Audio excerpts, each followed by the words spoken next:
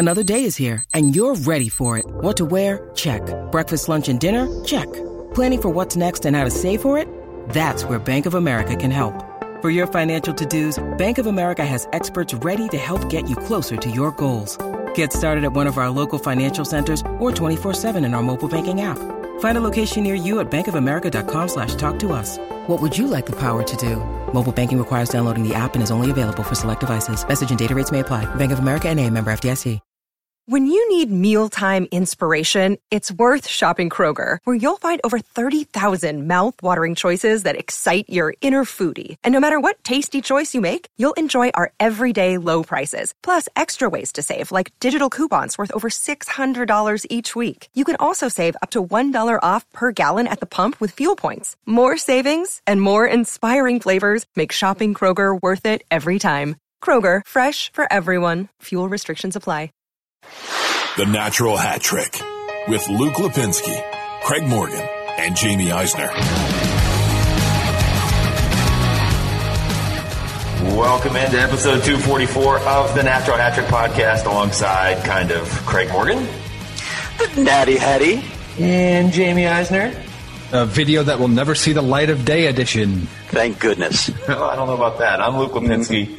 We are recording from 3 different locations throughout the valley. This really is episode 244. Last week I said 244 and it wasn't, so make this Me lied. Or B. Yeah, basically just lied to people. My last 2 shows, my intros were a little rough, but not this time. I will say this too. I'm recording this in an apartment, and so I don't know if my neighbors are going to hear my entire portion of this show, but if they can hear me right now, you're welcome. This is free content. I wonder what your neighbors will be doing over the course of this podcast. Probably putting up soundproofing in their homes for some reason. Let's hope it's that G-rated. Yeah. All right. Well, we'll see what the microphones pick up. All right, guys. How you doing? We're doing. Hanging in there. Quarantine life is something. Getting a little odd, just being stuck at home all the time, but managing here. I mean, I know the listeners can't see the video, but I mean, Jamie's hair is now out of control because of the quarantine, and Craig is wearing pink headphones because of the quarantine that did have ears, and he just had them removed right before the show started. Which actually, before we get going, so can none of us get haircuts until this is done? Because my hair is going to look like Jamie's in 2 weeks. Does it look like I know the answer to that question or have had one anytime soon? I was directed more to the guy with the pink headphones. Craig? Well, I shaved today. I'm shaving once a week right now. And I mean, I'm wearing the pink headphones because you didn't like the sound of the other headphones. These are my daughter's headphones, and I'm not ashamed to wear pink headphones. I drew the line at the ears that were on them, though, the cat ears. I'm no longer wearing those, although my daughter was trying to put them back on me. Let us be clear. It's not the pink part that we were making fun of you for. It was very much the cat ears that were attached to the top of it. Mm-hmm. And just because you took them off doesn't mean Jamie doesn't have a picture of them. Right. I like cats. I'm a dog guy, but I like cats, so I'm okay with that. By the way, I also have a prop. Glad you cleared that up. I'd like to show you guys a prop that our listeners can't see because there's no video attached to this, but I've got the cat himself. Oh, he does. You're going to need that at some point in this show. All right. Craig, do you have something you'd like to say to the listeners before we begin the show? Yes, I have. In fact, I included content in the notes that will force me to use it. Yeah. Are you going to do it? This is your cue, Craig. You wrote the whole script. Yeah, I'll read this. A cue with, admittedly, we're in 3 different locations and things are breaking up a little bit. So, again, apologies ahead of time to our listeners if it doesn't sound like the same quality it normally does, but, you make do with what you've got. Probably better than usual. And look, I'll say the same thing I always say when we do with the show. If you're not happy, we'll give you a full refund. Oh, look at that. There it is. I have something prepared for you. We could speculate on the future of this NHL season, the playoffs, the 2021 season, every week. But honestly, the topics are getting boring, guys. Instead of examining news that doesn't exist or answering questions that can't be answered, we're going to provide you with a welcome distraction to your listeners. At some point, we don't know when, we'll have a studio again. And when we do, we'll invite listeners to call in and answer a series of trivia questions specific to this podcast and its hosts. We're calling it the Natty Hattie Challenge. It's very original, I know. At the appropriate time, no pot shots yet, okay? You can take them as soon as I finish. I'm ready, I'm done. Okay. At the appropriate time, we'll post a tweet asking which of you would like to participate, and then the participants will be selected at random. Once selected, we'll arrange a time for you to call the podcast while we're recording. You'll answer a series of multiple choice questions, probably around 10, with a time limit that Luke will decide because he's the big boss here. He's the only one who knows anything about radio. Well, Jamie knows more than I do. Everyone knows more than I do, actually. We may distract you while you're thinking about answering those questions, because this isn't golf. This is sports. You'll have to answer under pressure and noise. If there are ties after the first round, we'll have a playoff until we determine a champion who will earn an on-brand prize and a guest call-in appearance on the podcast. More details to come. In the meantime, pay attention to the next several podcasts for potential question material and shore up on your natty hattie knowledge of previous episodes. There's no telling what material might make its way into the Natty Hattie Challenge. All right, I have a question. Can I ask it now? Sure. Do we know what the prize is? You don't have to say it yet, but do we already have like an idea of what it's going to be? I have an idea, and let's face it, guys, I'm going to be the one buying it, so, you know. Of course. Yeah, duh. And look, if you know what episode the show is, you'll already be ahead of Luke from last week. So, I mean, that's a good start for everybody. From this point on, every episode is going to be episode 244 just because of that. Second question, are hosts eligible to win? No. Of course not. The silence speaks volumes. I missed that. I think one of my neighbors just answered. I just heard no. So sports on hiatus. Sure. A lot of stations are replaying classic games from the past. I happened to watch the Penguins 92 Cup final sweep of the Blackhawks on NHL Network last night. Craig claims he didn't, but either way, Craig, Jamie, and I have decided to share our memories of our most gut-wrenching losses and most exhilarating wins as fans. And then we'll go through those same, the top 5 and bottom 5 in just in terms of what's happened in the Valley all time. But we're going to start. You didn't even give me a chance to ring my bell. Well, after you brought up the 92 finals. It'll come up again. Don't worry. Okay, thanks. So how do we want to do this? We don't want to like each give our entire list. Do we want to start at number 5? No, I should do a countdown, and you got to throw to us because I think Craig is lagging slightly because he's answering He's trying to like make fun of you three or four words after you say the thing he's trying to make fun of you for. Maybe I'm just too fast for Craig. I don't think that's it. Okay. By the way, speaking of fast, you see like Britney Spears posted today that she basically ran 100 meters or something faster than Usain Bolt. That's a thing that happened today. We are all stuck in our houses. Don't you laugh at me. That is a thing that happened today. In this one case, I'm actually not laughing at you. I'm laughing at the world. Yeah. But yes, we should probably like go 5-1, like each share our number 5 and all nice and uniformly. Yeah. Okay. Let's, Luke doesn't. Luke is just nonplussed. Well, because I tried not to put there's so many Penguins Stanley Cup wins. I tried not to put them all on here, and I just want to make sure there's an opportunity for Craig to ring the bell. But okay. Okay. All right. So let's go with everybody's. Jamie, I guess we'll start with your number 5. Are we doing highs or lows? That's a big question. Negativity or positivity? Feels like something we should have worked out before the show.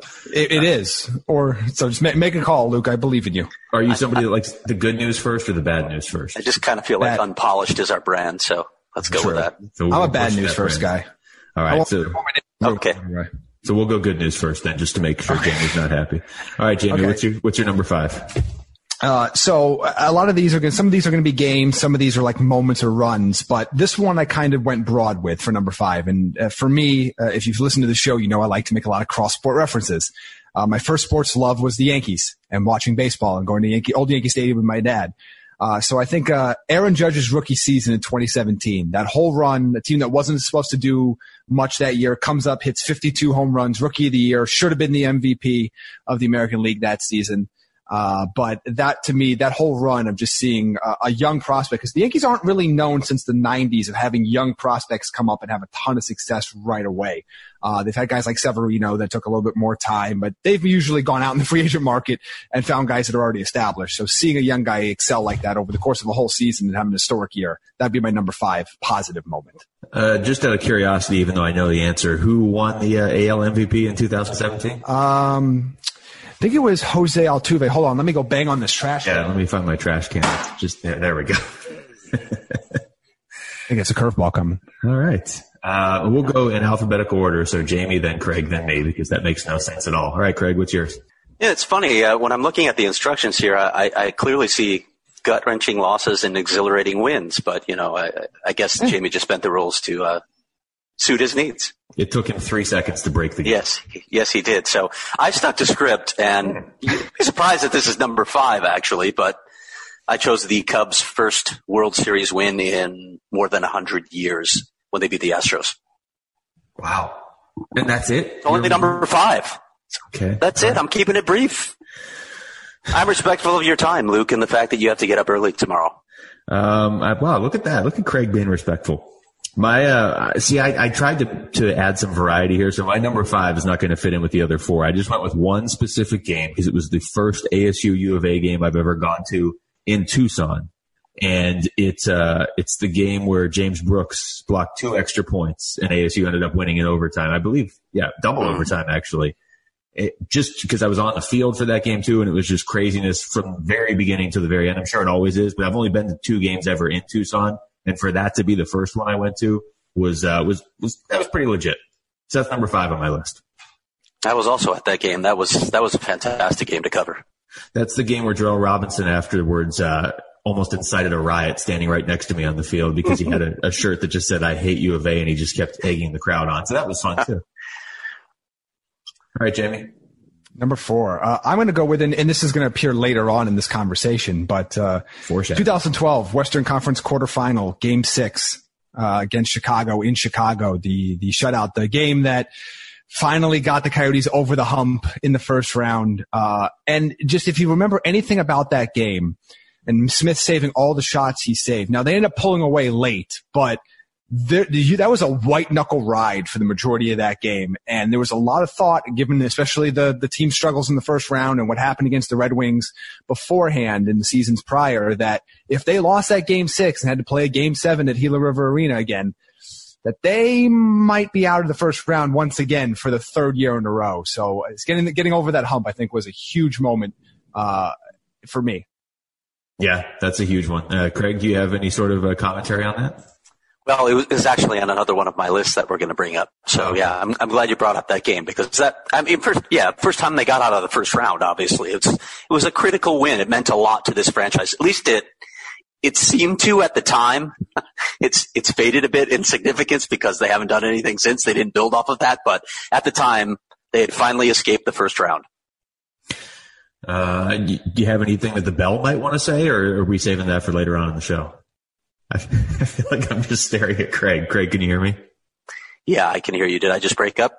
No, we just want to know if you're going to use the bell. We're talking about Chicago losing in the playoffs. No, I'm not going to use the bell. It's too loud. It'll destroy everything. Oh, I should just know it's here. Okay. Oh, okay. Makes me feel good. All right. What do you got, Craig? Number 4. Number 4 for me, personally, I just taken the Bears over the Patriots. The first Super Bowl that I experienced. It was actually, and Jamie just rolled his eyes at me, by the way. I saw that. Yeah, he did. I saw that. Isn't that great? We can see Jamie. Yeah, I'm actually usually not looking at him when I deliver this stuff, so I'm usually looking at you. So now I know. Now I know how you feel. That's what I have to look at every week. Well, it was actually it was the first championship I got to experience in Chicago. It was a long run before I actually tasted a title, so that was significant. And it was, of course, that generational defense, and we didn't know what the Patriots would become later on, but that was a very satisfying win. Yeah, I'm retroactively very happy that the Patriots lost that Super Bowl, even though at the time I'm sure nobody really, like you said, had any idea they would become the team they became 15 years later or whatever. I'm going to go with baseball for my number 4. Growing up in Seattle, the Mariners are and always have been terrible. But 95, they just replayed this game the other day too. Game 5 against the Yankees. Edgar Martinez driving in Ken Griffey Jr. to win the only playoff series they had won up to that point. It's not like they've won a whole lot since. So, you know how it is like when you're a kid following sports, they mean that much more. I think that was the last good Mariners highlight, and it was about 25 years ago. So I'm going with that one. All right, number 3. Jamie. Well, since Craig is keeping these brief, so I'm going to go story time now. Long time. Lord. Yeah, it's going to take all your time. Yeah. So longtime listeners of the podcast know that I didn't get into hockey until I moved to Arizona. Despite being born in New York. There's my grandmother who's from Toronto, that's had season tickets for the Coyotes since the second they moved out to Arizona.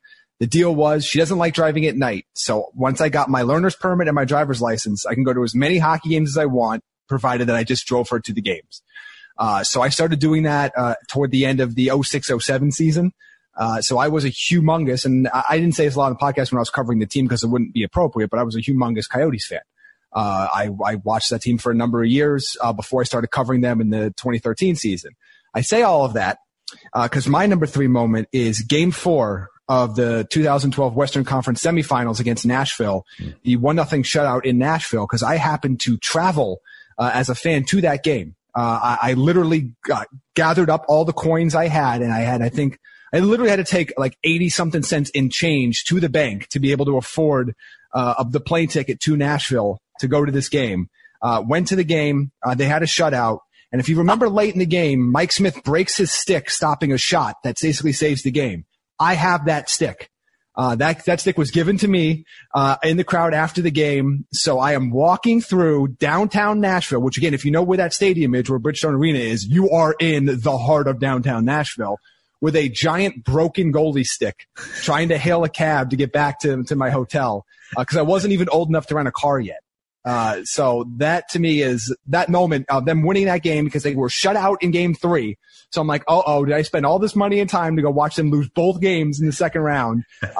Don't scores in the first period, and that is it for the rest of that game. And so I still have that stick in the shadow box at my mother's house right now. So that for me was a big moment. That's pretty awesome. Craig, you're not going to be able to top that. Yeah, thank you for that athletic length presentation, Jamie. How many more of these do we have? I thought we wanted to keep this short. Well, we did, so Jamie could talk more. So now you have 1 second. I'm taking over. Okay. Number 3 for me, and the backdrop here, 1991 Bulls over Lakers for their first title. Michael Jordan's coming of age, beating Magic Johnson in the finals. However, the finals were going while I was getting married. I had my bachelor party with guys over watching, I think it was Game 3, and by the time they won the title, I was in Jamaica on my honeymoon. And my wife, who's actually sitting nearby, allowed us to go to a hotel and watch the second half of the series clinching game, even though we were on our honeymoon. It's pretty cool. That's pretty cool. That's really cool, actually. All right, that's a good number 3. My number 3, and I just would like to point out, I really considered making all 5 of these different Penguins Stanley Cup wins, but I'm not going to do that. But number 3, I have the Penguins in 2016 over San Jose, because if you recall, at that point it had been 7 years since they had won, which, normally a big deal, except all of the criticism of Sidney Crosby and Evgeny Malkin, but mainly Crosby, had been building for about 5 of those years because they had only won the 1 cup and they had only been to 2 cups. So Crosby missed a lot of time in there, but we were getting to the point where if they don't win another one and both those guys skate off into the sunset with just 1 Stanley Cup win, it's a different legacy. Now, obviously, they each have 3, but the one they got in 2016 was big because it kind of brought them back and made them at least contenders with the Blackhawks for team of the century so far. Yeah, close. 3. They're kind of close. Kind of. Except only one of those teams has back-to-back Stanley Cups. But whatever. Yeah. Number 2, Jamie. For the next 20 minutes. Go. This one will be quick. The 2009 Yankees World Series victory over the Phillies in Game 6. I was old enough then when they won a lot, but they won a lot when I was a little kid. And then they went on a little losing streak there in the World Series in 01 and 03. And then they weren't there for a while. So them finally getting over the hump when I was old enough to appreciate what was happening and appreciate the entire run. Coming off that free agency where they signed Mark Teixeira, AJ Burnett, CC Sabathia. That was a big moment. Good stuff. Number two for me is going to be very brief because it'll be painful for our listeners to hear. Oh, good. John Paxson, Chicago Bulls, 1993 NBA Finals at America West Arena, 3-pointer. You probably won't be welcome back on this podcast. Probably not. By most of the listeners, but I will see that and I will respond with Jamie's basically from earlier. My number 2, especially covering the team at the time, the Coyotes over the Blackhawks in the 2012 playoffs and getting out of the first round for the first time ever and doing it against a really good Chicago team. So that's my number 2. Jamie. And I'll go to number one here. And I've since my fandom of the Arizona Cardinals has waned. I don't really have a team right now, but I had season tickets my senior year of high school, my freshman year of college, and I followed them closely for a while. And I was at all of their 2008 postseason run. I was at the wild card game against Atlanta. I was actually at a Coyotes game during their when they beat the Carolina Panthers in Carolina. I was at the NFC Championship game against the Eagles. So that run there, I know it has a bitter ending at the very end, but that run there was tremendous. Number one for me, Patrick Kane, 2010. Blackhawks finally end a 49-year playoff Stanley Cup drought when Patrick scored a goal that nobody knew was in the net, which was really anticlimactic, by the way. It was really tough to absorb the first Stanley Cup that I'd seen in my lifetime and not even know it had happened for a couple minutes. Yeah, but you got over it pretty quickly. I did. Pretty quickly, okay. Yeah. Mm-hmm. Well, I guess keeping that theme, the Penguins' 17-year cup drought ending in 2009. The year that what was the series against the Capitals? It looked like that series was done a few times. That was the series where Crosby and Ovechkin each had a hat trick in one game. So that series was probably, I don't want to say it was a bigger deal because they ultimately beat Detroit in the Stanley Cup. I believe it was Max Talbot with the goal that ended up winning it. And if you recall the end of that game, it was game 7 against Detroit. The Red Wings had like 4 chances to tie it in like the last 10 seconds. And Fleury came up big, even though he didn't come up big for like the next 7 years. He came up big in that one. So that's my number one because like Jamie said earlier, I mean, the Penguins won cups in 91 and 92. But I just wasn't old enough to truly appreciate it. Like I do remember them, but it wasn't the same as when they won in 2009 for me. So are we doing all these lists tonight? You want to do them all? I don't know. It's getting a little long. Why don't we save the Valley ones for next week? We'll do our low 5 now and then move into listener questions. There's a lot of listener questions. I have a lot of lows too, by the way, being a Chicago fan for, pretty much 4 decades. It was pretty bad. It was pretty dark. Just do a whole list on the Cubs. 3 decades, I'll say. Okay. I'm not going to age myself that much. Well, would you like to start the lows then?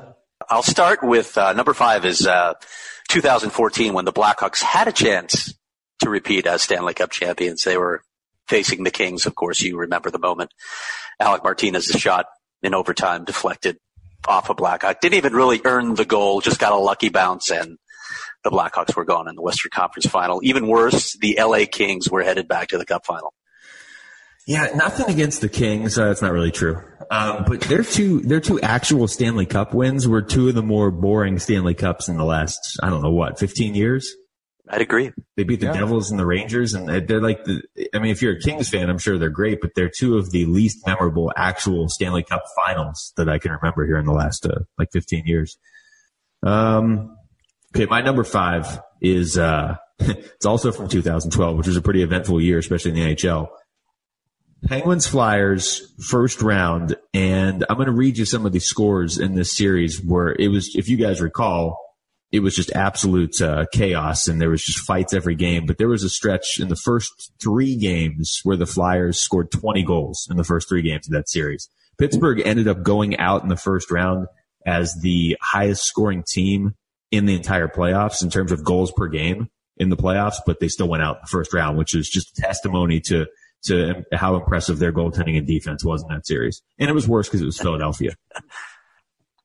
My number 5, and it's not so much this moment, but it's what happened immediately after this moment in the coming days. But the 2007 Western Conference semifinals, Suns, Spurs, Robert Horry's check of Steve Nash into the boards, and then the subsequent suspensions, losing that series being tied 2-2, losing the final 2 games of that series. Spurs going on to win the NBA championship that year. I've never been a huge basketball fan, but those 7-second or less Suns teams were so exciting you couldn't help but be captivated by them. And that was just everything that around it, from who the opponent was to the decision made by David Stern to all that. That was a low point for me. Yeah, that was brutal. That was probably the low point for any Suns fan. All right, number 4 for me, 1984 NLCS, Cubs Padres. You guys don't remember this. Were you even born? You weren't born, were you? No, that's just depressing. Well, I have another answer for you, though. The Cubs had a 2-0 lead in this best-of-5 series, and then it switched to San Diego for the final 3 games, and Steve Garvey took over, Lee Smith collapsed, and Leon Durham became Bill Buckner before Bill Buckner was Bill Buckner. There you have it. At least that's the worst thing that's ever happened to the Cubs in the NLCS. We'll get to that in a moment. Yeah, see, that's where I thought you were going. My number 4, again, growing up in Seattle, actually the team I followed the closest at the time was the Sonics, who don't even exist anymore, so that's foreshadowing for later in the list. But the 94 playoffs, going back again to what Jamie and I both said earlier, when you're a kid, sports really sting or they're great, depending what happens.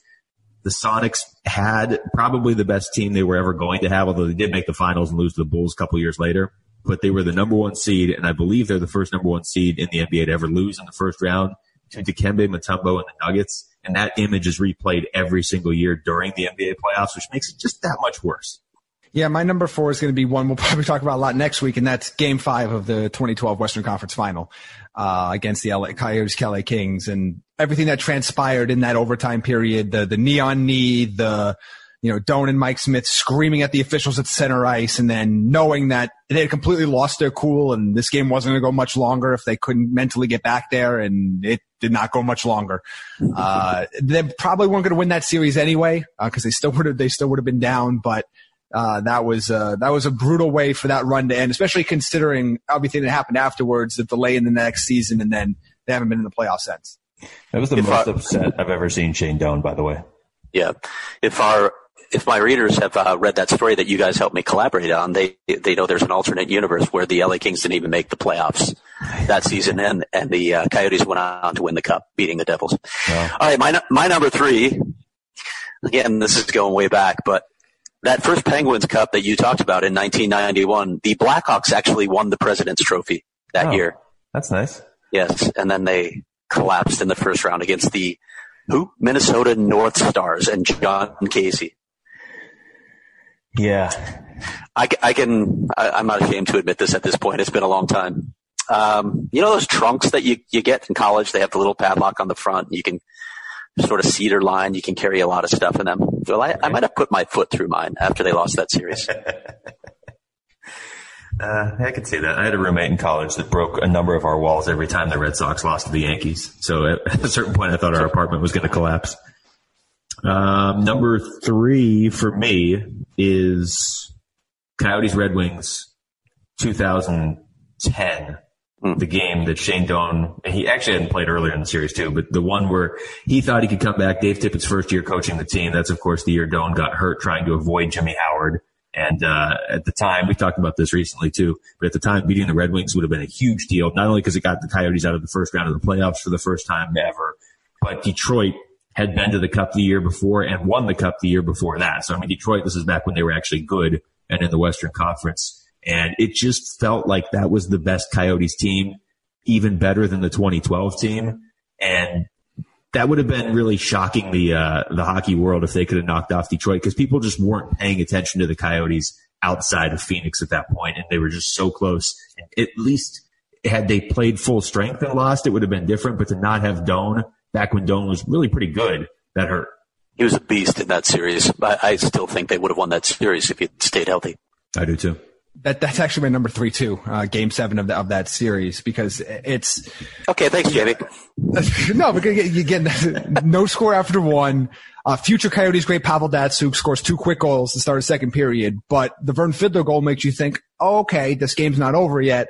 Give up another goal to Lidstrom, and then that this backbreaker with a few seconds left at the end of the second period to make it 4-2 Detroit, and then the whole third period just felt like it was over at that point, and they ended up losing 6-1. Yeah. All right, number 2 for me is the 1988 NFC playoffs. This is Walter Payton's final game in a Bear uniform. And for the second straight season, Joe Gibbs outcoached Mike Ditka, and the Bears lost 21-17. Final play of the game, 4th and 8.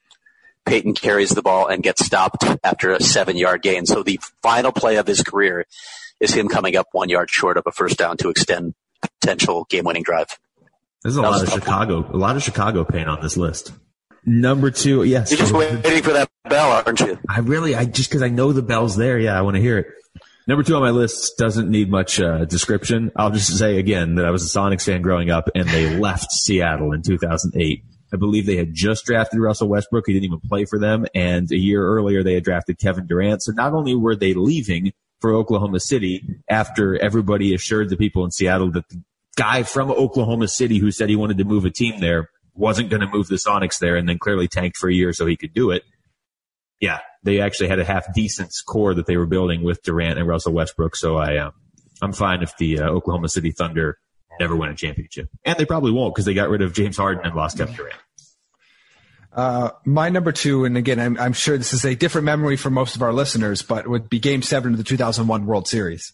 The blooper of Luis Gonzalez over the pulled-in infield for the Diamondbacks to beat the New York Yankees. I had just moved to Arizona at that point. So my whole, one side of the family was rooting for the Diamondbacks, and it was me and my father rooting for the Yankees. So that was not so much fun. That should have been on my first list because I remember hugging 5 people that I did not know after that single. Sorry, Jamie. But don't do that now. No, I can't do that now. So it's a good thing I did it in 2001. All right, Craig, what do you got? Number 1 for me, personal low, and you already know what I'm going to answer here. It's the 2003 NLCS Cubs Marlins and Steve Bartman. I still haven't gotten over that one. It was just agony. Absolute agony. And people always forget the Alex Gonzalez play when it was still tied. Yeah. Routine double play ball. We completely lagged out when you start talking about the Gonzalez play. I just started crying.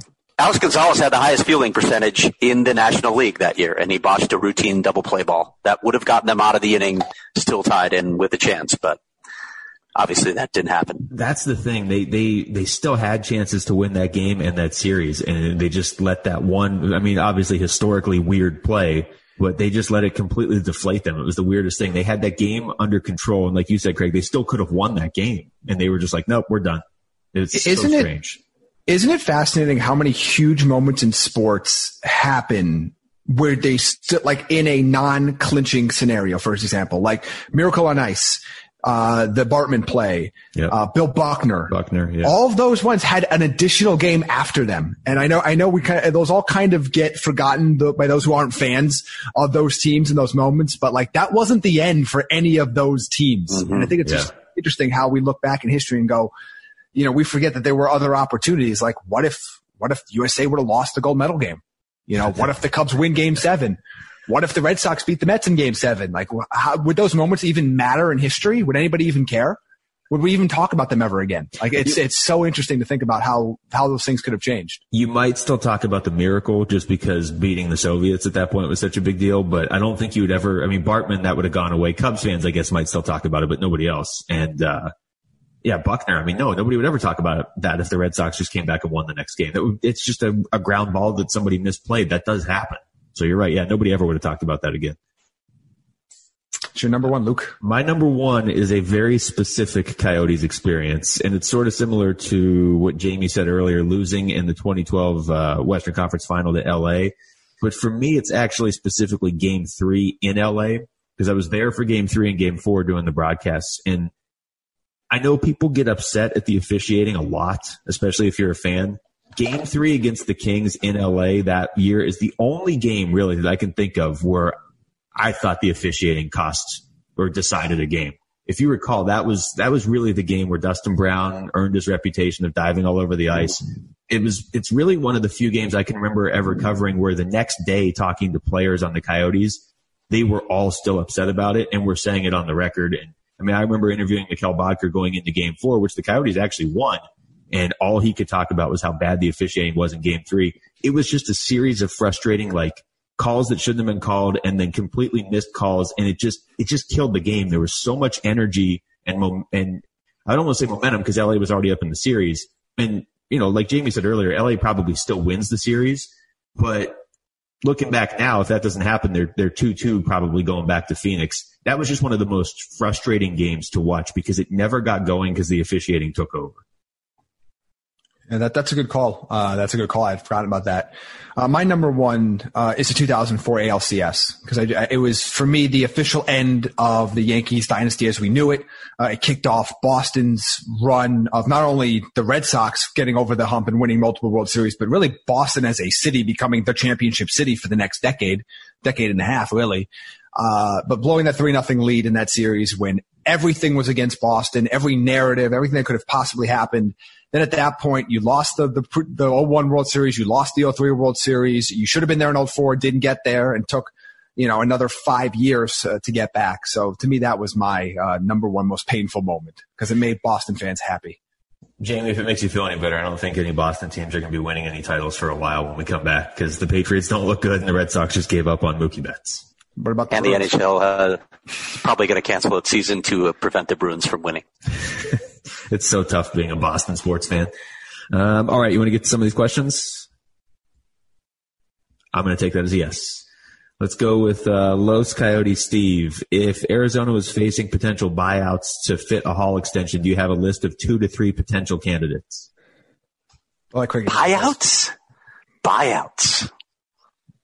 That's what he wrote. I just can't see that happening. It's been so much a part of their history in the past. I feel like they've moved away from being that sort of team. I don't see it happening. I don't have a list of candidates. Okay. No. You guys? Not for a buyout. I think if you could trade Derek Stepan, if you're talking about trying to free up enough money for Taylor Hall. But again, that's not going to be easy as well, and you might have to attach a piece to that. But I can't imagine they're going to be spending actual cash to take players off their team. Los Coyotes Steve has another one. If Hall doesn't elect to sign with Arizona and we have a much lower than anticipated salary cap, how do we think Chaika will approach this offseason? Again, I think they need to shore up their center position. So I think they should be looking there, but they still need that type of wing that Taylor Hall is. They need an offensive force. So those would be 2 pieces I'd be looking at. But something that Jamie mentioned before, you have to move some pieces off of that. Derek Stepan might be one of those guys they look to try to move. Alex Goligoski might be another guy they look to move. They need to move some significant salary off their books. Maybe Michael Grabner if someone wants him. They need to move some money in order to make those moves still. I want to throw this out there too. This is not a listener question, but it's a thought I had actually earlier. I think I texted it to you guys and you both just ignored me. But what about the teams like Carolina and the Islanders that really, I don't want to say went all in, but they gave up a lot of pieces for rentals for this year to try and win. And, like you said, Craig, there's at least a decent chance we don't finish this season out and we just sort of resume like normal next season. So if you're a team that went all in or relatively all in on rentals, I mean, you don't even get to see how they would have played out. SOL. I mean, I don't know. Yeah. There's no other way around it. You're not running it back with, you're going to toll a year on these contracts. There's a 0% chance anything like that happens. So I don't know. I don't know if we're like right now, I think Craig put him out, or somebody asked Craig on Twitter about some of these betting sites that have like, when will the NHL return? Pretty much they're all in the kind of consensus of where we were talking about of probably July. Yeah. At earliest. And then at that point, you're not playing regular season games anymore. And who knows if you're playing even a full postseason at that point. No. I think there's also a legitimate chance that they don't play again, period, this year. I do think that's a real possibility. I do too. So, because the NBA is willing to push their entire league calendar back months. Yeah. But I don't think the NHL is going to be willing to do that. I'm also not even 100%. They're laying low right now, but I'm not even sure the NFL and college football seasons are going to start on time. I think there's a very good chance those are pushed back too. This could be, we could have a Stanley Cup-less season. Yeah. Which sucks for everybody, but it's the reality. And unfortunately, everybody's having to deal with it, but some teams are hurt more than others. Well, getting back to the question, Luke, I don't see any concessions being made for those teams. It's the cost of doing business. These are unprecedented times. You can't make allowances for this. There's no way you can do anything. I wasn't even suggesting that. It's just, that's a very strange kind of, cruel twist to your season because, like Jamie just said, what if they come back and just play in the playoffs? The Islanders would miss the playoffs if that were the case. But, for a team like Carolina, they may go out quickly and it might be a best of 3 or whatever in the first round, but at least they had a chance with some of the players that they traded for, as opposed to the Islanders who just missed completely, even though, right now they're 1 point behind Columbus and they've played 2 less games. So they probably would have caught Columbus, but yeah, that's just the way it is. So I want to ask you guys this question though. If let's hypothetically the league comes back and they have to go right to the postseason, shouldn't they go by points percentage, not total points? Yes. I feel like so. You absolutely have to go by that. Yeah, absolutely. I think you have to. I know someone's going to ask this later, and so I'm just going to jump out in front of it. When we talk about because the conversation in Coyotesville is let's say they don't come back or they don't play, what happens with Taylor Hall compensation because it was tied to there's some provisions tied to making the postseason or advancing. to me, I think if you don't play a postseason, they should do one of two things. What I would do is every provision for not making the playoffs should prevail, because they technically did not make the playoffs because there were no playoffs. What do I think they're going to do? I think, I don't know. But to me, I think if you went across the board and said, okay, well, we're not doing a playoff, so any compensation tied to making the playoffs is going to be a no. And then you work off it from there. That's what I would do. Yeah, I think you have to. And I mean, even if you wanted to go by like, would they have made the playoffs, which I don't even think you should do that. But if you want to do that, the Coyotes weren't in a playoff spot. But certainly you can't punish them and make them, make that trade go through as if they made the playoffs, because they weren't in a playoff spot and they didn't get to play in playoff games. So that's like the worst possible deal if you have to pay as if you did make it when you put provisions in the actual trade to make sure that wasn't going to be the case. Fantastic, Mr. Fox. What happens to all the hats after a hat trick? Can you attempt to get your hat back? And have you guys ever thrown your hats? They just take them all. Yeah, they collect them. I've never thrown a hat. Yeah. I never either. Well, the player actually gets to choose maybe a select few. They'll have their first dibs on a few, but they do actually, most teams actually give the fans an opportunity to get them back through a basic lost and found, where you have to give a specific description of the hat you threw and you might get it back. Some of them donate them to charities too. So, wow, there you go. I did not know that. Yeah, it's interesting. I have not thrown a hat, but again, to me, just thinking about the hat memory is the photo that went around with Shane Doan's first hat trick and him sitting in the locker room with a just giant bag of hats in front of him. That's a great moment in Coyotes history. But no, I don't wear a lot of hats, so I'm not throwing them out on the ice. That's interesting, because I really haven't seen you wear a lot of hats, but you have called a hat store before when trying to call into this show. So there it is. You guys took advantage of me when I was out of town, and I'm still hurt by it. I had to call. We called in the studio, Craig and I, on conference line. Mostly me, because Craig can't figure out how to do a conference call. And all right. So because of that, I double checked the number. Okay. Which, by the way, you gave me the wrong number again. You mixed up two numbers, but I made sure that it wasn't a prank phone number. It may have been. People. May have been. Yeah. By the way, which size hat would you say you wear now? Or with the hair? Oof, I don't know. Probably like a 10, right? Did they make 10s?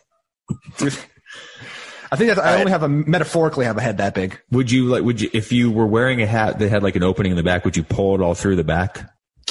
Maybe not all, but some of it. Okay. But you can't, I'm not rocking a ponytail, so I have to be you have to be strategic. All right. About how I do it. I don't feel like this is what Fantastic Mr. Fox asked, but this is the answer he's getting. Adam writes in, hope you're all staying safe and healthy. Thanks, Adam. 2 questions. How would the Coyotes have fared in the 90s if they had kept Teemu Selanne, and what's your best quarantine food recommendation? Well, they would have been better.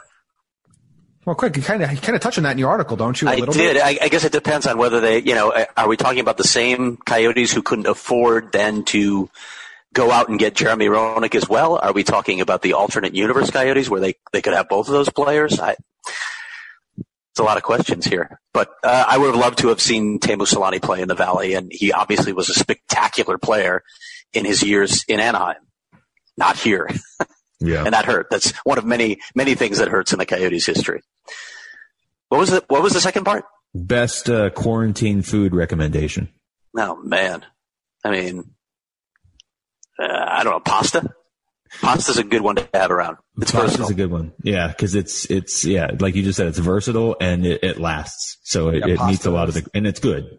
Cereal. I mean, that's good to get bags of cereal. I've been loading up on ham steaks. What? That's a good dinner. That's a good dinner to make. Yeah. It's a ham steak. You've never seen one? I don't think so. I'll show you after. It's like a giant, it's like a ham on the bone. I'll show you. Oh, okay. It's good. They last for a while. Yeah, I'll show you. Could you please stop talking? I'm getting sick. For all the things that Jamie said on the show, I don't think either of us have ever actually politely asked him to please stop talking. I'm sure the listeners have, but he can't hear them. That's the first time in show history Craig's done that. Matt, is Jamie here anymore? Jamie vanished. Jamie vanished, by the way. I'm on the camera. Oh, he's got one of those. There you go. That's what this looked like. Yeah, stop putting that in the camera. This is a ham steak. It sounded better than it looked. I'll say that for sure. Matt writes in, last episode you were asked which Coyotes player you'd most want to be quarantined with. All time was Shane Doan, but a little disappointed nobody brought up Ilya Bryzgalov. That would be fun for about 2 hours. Yeah, I want to keep my sanity. Yeah, that's what I'd be worried about too. Anything after 2 hours would be pretty intense. Sarah writes in, answer my D&D question, you cowards. Race, class you would want to be and or play. I don't know how to answer. I've never played Dungeons & Dragons. Same. I have no idea how to answer. So there's your answer, Sarah. Sorry. When I see here, I'll try to answer. When I see D&D, I'm assuming defense in a hockey team, and I don't know. I would take Victor Hedman on one side. I mean, who are the two best defensemen in the NHL? Probably Hedman and John Carlson. Yeah. Roman Josi.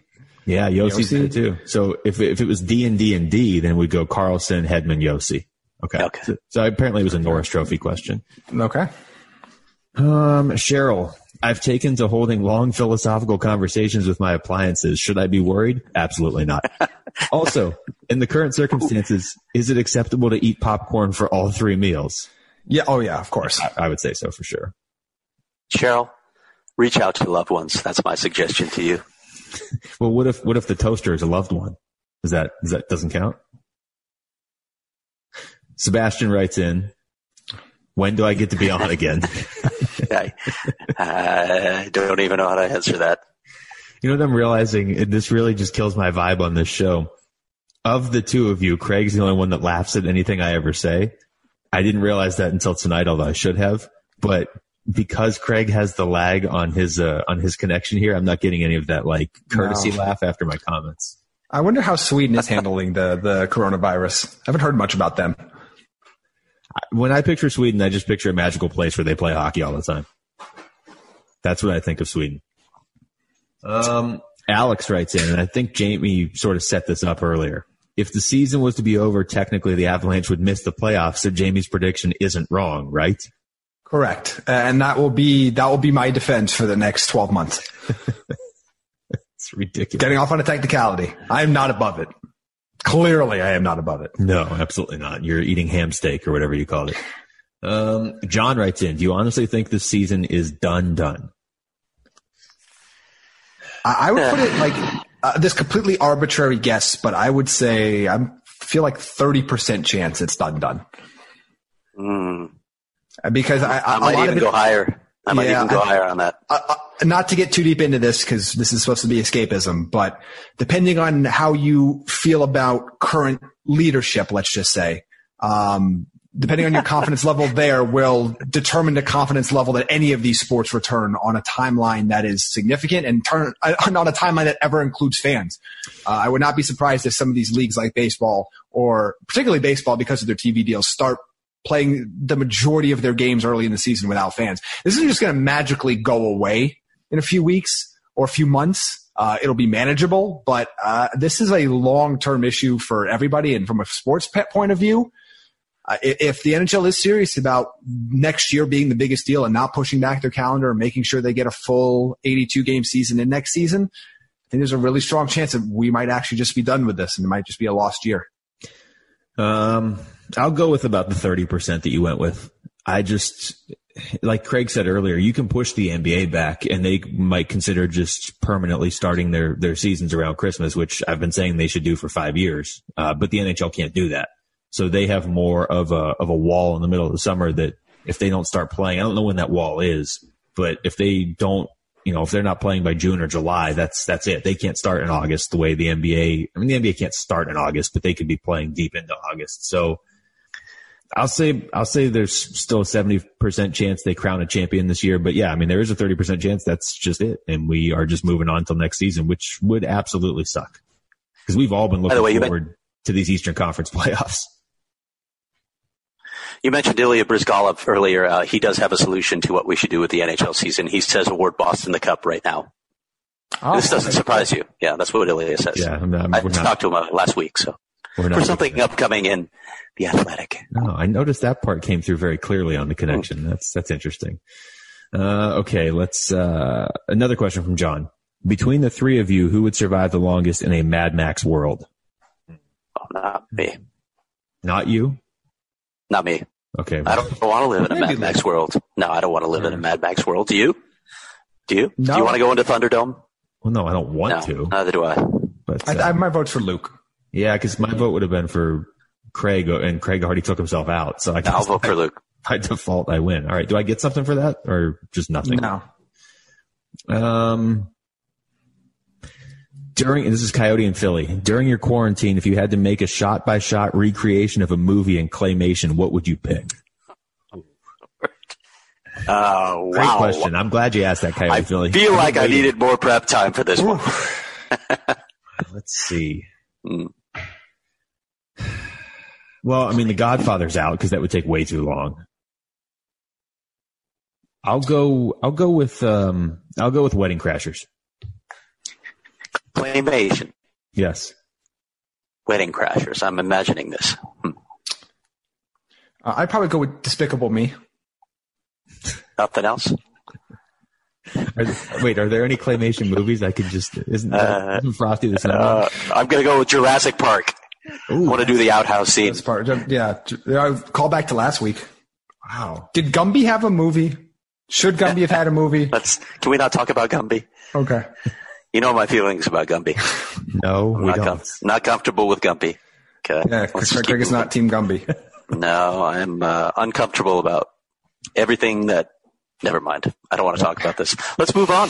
All right. Well, then I've got social distancing since '88.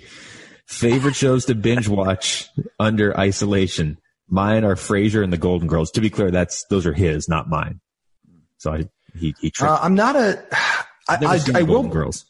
I have a little bit. They used to be randomly on TV when I was a kid. I'm not a huge binge person all the time, but my girlfriend and I just watched a couple weeks ago Love is Blind on Netflix, which is just so chaotic. It's worth watching if you haven't already. And I know it's a dating show, but it's so ridiculous that it's worth watching just to see what happens. You don't actually really worry about the plot line as much as you do just the ridiculousness of it all.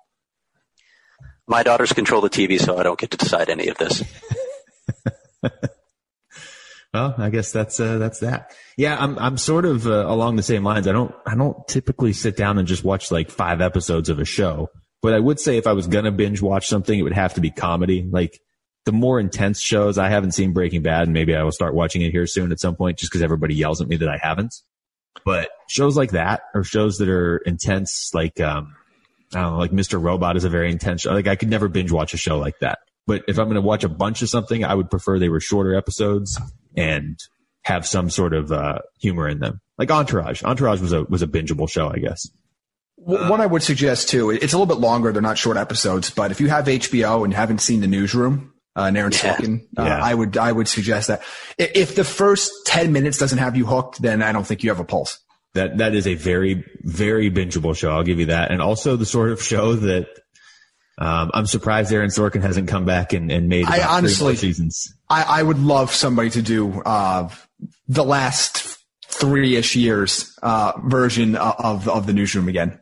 He's got so much more material to work with now than he did. I mean, if you haven't seen the show, it's basically a newsroom reacting to actual events that happened on the dates they happened. Mm-hmm. And it's done very well, but he's had a lot more material in the last 3 years. Cam writes in, opinion on Oleg Tverdovsky. That's for Craig. I have none. Many awkward consonant combinations. It'd be great if they did Words with Friends that was just hockey names. Chris in Phoenix. Did Mrs. Rita predict any kind of virus? Sorry, you guys froze again for a moment there. Can you hear us now? Greg, you back? We have a Miss Rita questions. This is all you. Yes. Oh, no. Predict this. She did this. What's the question? Did she predict that your connection's going out here? All right, hold on. You're back, and that was an evil laugh. It's okay, so she didn't predict this, so this is just a miserable experience. Yes. Leonardo. Nice. Hot dog, hamburger, pizza, or tacos? Pizza. Pizza, yeah. Hamburger. Ooh, didn't expect that. In fact, that might be 4th on my list. Not even cheeseburger? Well, of course, cheeseburger, but it was not said cheeseburger, said hamburger, so. But yeah, cheeseburger, good. It's versatile. I guess pizza can be versatile, but Pizza's versatile. Hot dog's not really that versatile. No. Well, I mean, Chicago dogs are versatile, but like that's just because you pour a lot on them, which I love it, by the way. But everything but ketchup, yes. Yeah. Well, we've established this on the show. Yeah, I hope so. Craig writes in, or not Craig, sorry. Seth wrote in to Craig. Have you thought about doing a Natty Hattie Beer Leaguers fantasy camp? Craig with special guest Kat teaching goalies. Luke plays Duck Duck Goose with Alfie and company if he can ever find them. By the way, I sent a picture, like a proof of life picture to Craig and Jamie this morning. Proof of life, but not proof of location. And also, by the way, there was no like date anywhere. There was no like defining dates in the background. Those could be taken weeks ago. No timestamp, exactly. Well, I mean, you can look at the picture and see when it was taken, can't you? I thought that was thing you could do. Yeah, but kind of, but I don't want to go to doing all that. Oh, so okay. So you'd rather just blame me with Goligoski dressed as a goose and Jamie runs around screaming nonlinear progression. I mean, we hadn't considered that, but we're going to now. Now we are. Yeah. Rebecca, I'm getting depressed with all this bad news. As a Coyotes fan, what do I have to look forward to? So tell me some good news. Well, you have this podcast to look forward to every week and the Natty Hattie Challenge. That's true. There you go. That right there. And I mean, even if this season does end up being over, the Coyotes should still be a good team next year. It's just, and that almost it somehow would have been worse, I think, if the Coyotes were playing well and not in a tailspin for most of the month leading up to this. Yeah, if they were in first. Yeah, I agree with you there. Yeah. Because I think the what ifs would be like right now. The what ifs was maybe they could sneak in versus what if they win the division? That would have been a Coyotes moment had they been in first place and then the season got canceled. That would have been classic Coyotes. That would have been just a classic Phoenix sports moment. But for that to have happened, we would be going into the playoffs and then the season would get canceled. So they would have finished with the best record in the Pacific and the sixth best record in hockey or something. MK, first of all, thank you for continuing to record during these strange times. You're welcome, MK. What is the best sub sandwich restaurant? Debate. So I saw some of the options. If you're going for healthy, I think one of the good healthy options was at Potbelly was the Mediterranean sandwich because that was one of the ones he suggested. But I'm a which guy. I like the customizability. I like everything, all the toppings, all the different things you can do. The fact that you can do it in advance, you can just write it down on the little sheets. You don't have to get up there and panic and look at all of the condiments and your life flashes before your eyes because you're not sure. You have a lot of time to prepare. You can do your homework going into which. That'll be my pick there. Not a sponsor of the show, but can be. That was a detailed answer. Thank you for that. Does this have to be a local place? No, I don't think so. I'm going with Hoagie Haven in Princeton, New Jersey, by the way. You won't eat a better hoagie than that one. They call them hoagies there. How far is it away from the wound care center? That's you pick one up on the way. That's all the way up in Newark. I mean, that's a long way away. So 5 miles away. No. I mean, the best sub I've had, one of the best subs that I've had in Phoenix is from DeFalco's. They're not really a sub shop, but they have sandwiches. So I would say that if you want to go more mainstream, Potbelly is good. I do like Which, and partially just because it's right next to the arena. So it reminds me of hockey, but Which is pretty solid. So that's a good answer there by Jamie. Good job, Jamie. Hey. Hold on. I thought we had one more. Maybe we don't. All right, you guys talk for 2 seconds. Here's Jay. Jay's the last one. Since the Suns decide to price gouge, I might be in the market for a drive to Glendale 41 times next season. What should I expect from Kessel in year 2? His age doesn't worry me yet, but his mileage does. I don't know what to expect from Phil Kessel in year 2. Yeah, I mean, I remember the theme of the offseason. It's not even the mileage that bugs me. It's not the mileage that bothers me with Kessel. It's whether he's going to, quite frankly, be in shape to be able to withstand the grind of a season. I think that Phil sort of got away with being Phil earlier in his career because he was producing, and let's face it, he was playing with world-class centers that were helping him produce. Can't do that here, and he's 32 years old, and as many people will tell you, the mileage catches up. Well, the time catches up with you really quickly when you move the other side of 30. If you're not training the right way, it's a steep downhill slope. I hope somebody has the courage to have that conversation with him because he needs to change his ways. Yeah, and I guess the hope would also be that if this season is over, that the extended, not only just abrupt end of the regular season, but him not being on a team that goes on a multi-round playoff run, maybe gets a little bit more rest and maybe can use that time to better prepare for next season. And, aside from me screaming about the Avs being overrated, the other theme of the off season on this podcast was temper expectations for Phil Kessel. And I think I had pretty reasonable and probably considered low expectations compared to everybody else. And he didn't even meet those this season. So there's a lot of work to do because he's going to be with or without Taylor Hall on the roster, he's still going to be a tremendous piece to whether or not the Coyotes are successful next season or not. Yeah, I'm trying to remember where you were at, Jamie, as far as a prediction, but I remember being right around 25 goals. I think it was somewhere around 20 goals and 65 points, I believe is what I said on the show. Okay. See, I was thinking about 25 goals. And just to put it, in context, last year he had 27 goals and 82 points. The year before he had 34 goals and 92 points. And even the year before that, 23 and 70. So, he was coming off 3 amazing seasons. I guess the 70-point season is not amazing, but the 92 and the 82 certainly are. I didn't expect that, but I did expect 25 goals. I think he'll bounce back a little bit next year, but I do think there's something to the concerns about the mileage, and age isn't always an issue. There's not like some cutoff where age is an issue for everybody at the same age, but a guy like Phil Kessel, I could see it catching up with him. So I think he'll be significantly better next year, but not what he was when he was in Pittsburgh. How's that? Is that fair? That's fair. All right. That's it. You guys have anything else you want to say here before we wrap up? Jamie always has something else to say. There's one thing I did want to say because we got a question and Luke didn't answer it. What? I don't see this question. Back to the helpful tips that we had last week. Somebody asked us about where they could purchase toilet paper.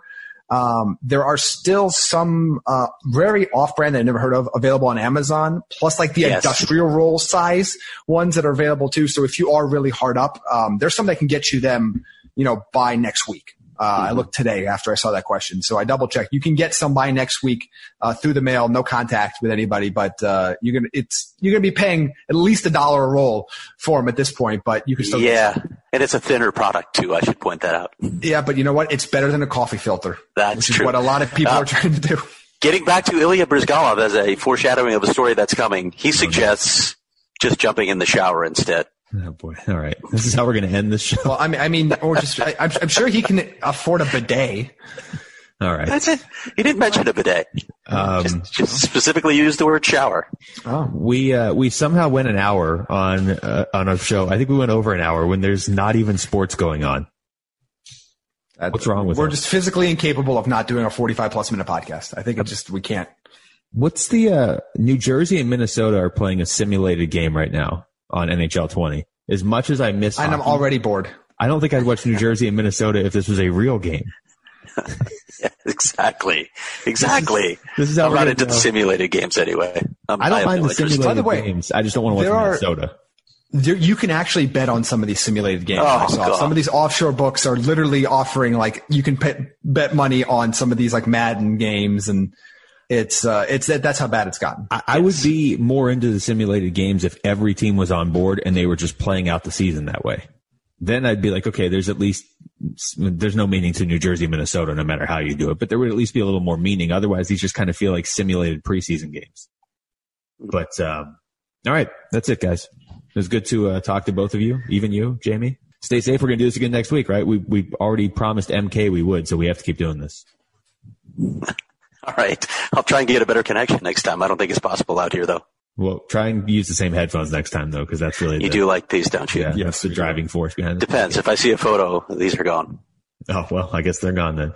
All right. That's going to do it for us. For Jamie Eisner, Craig Morgan, I'm Luke Lipinski. Thanks for listening to the Natural Hat Trick Podcast. Stay safe, everyone.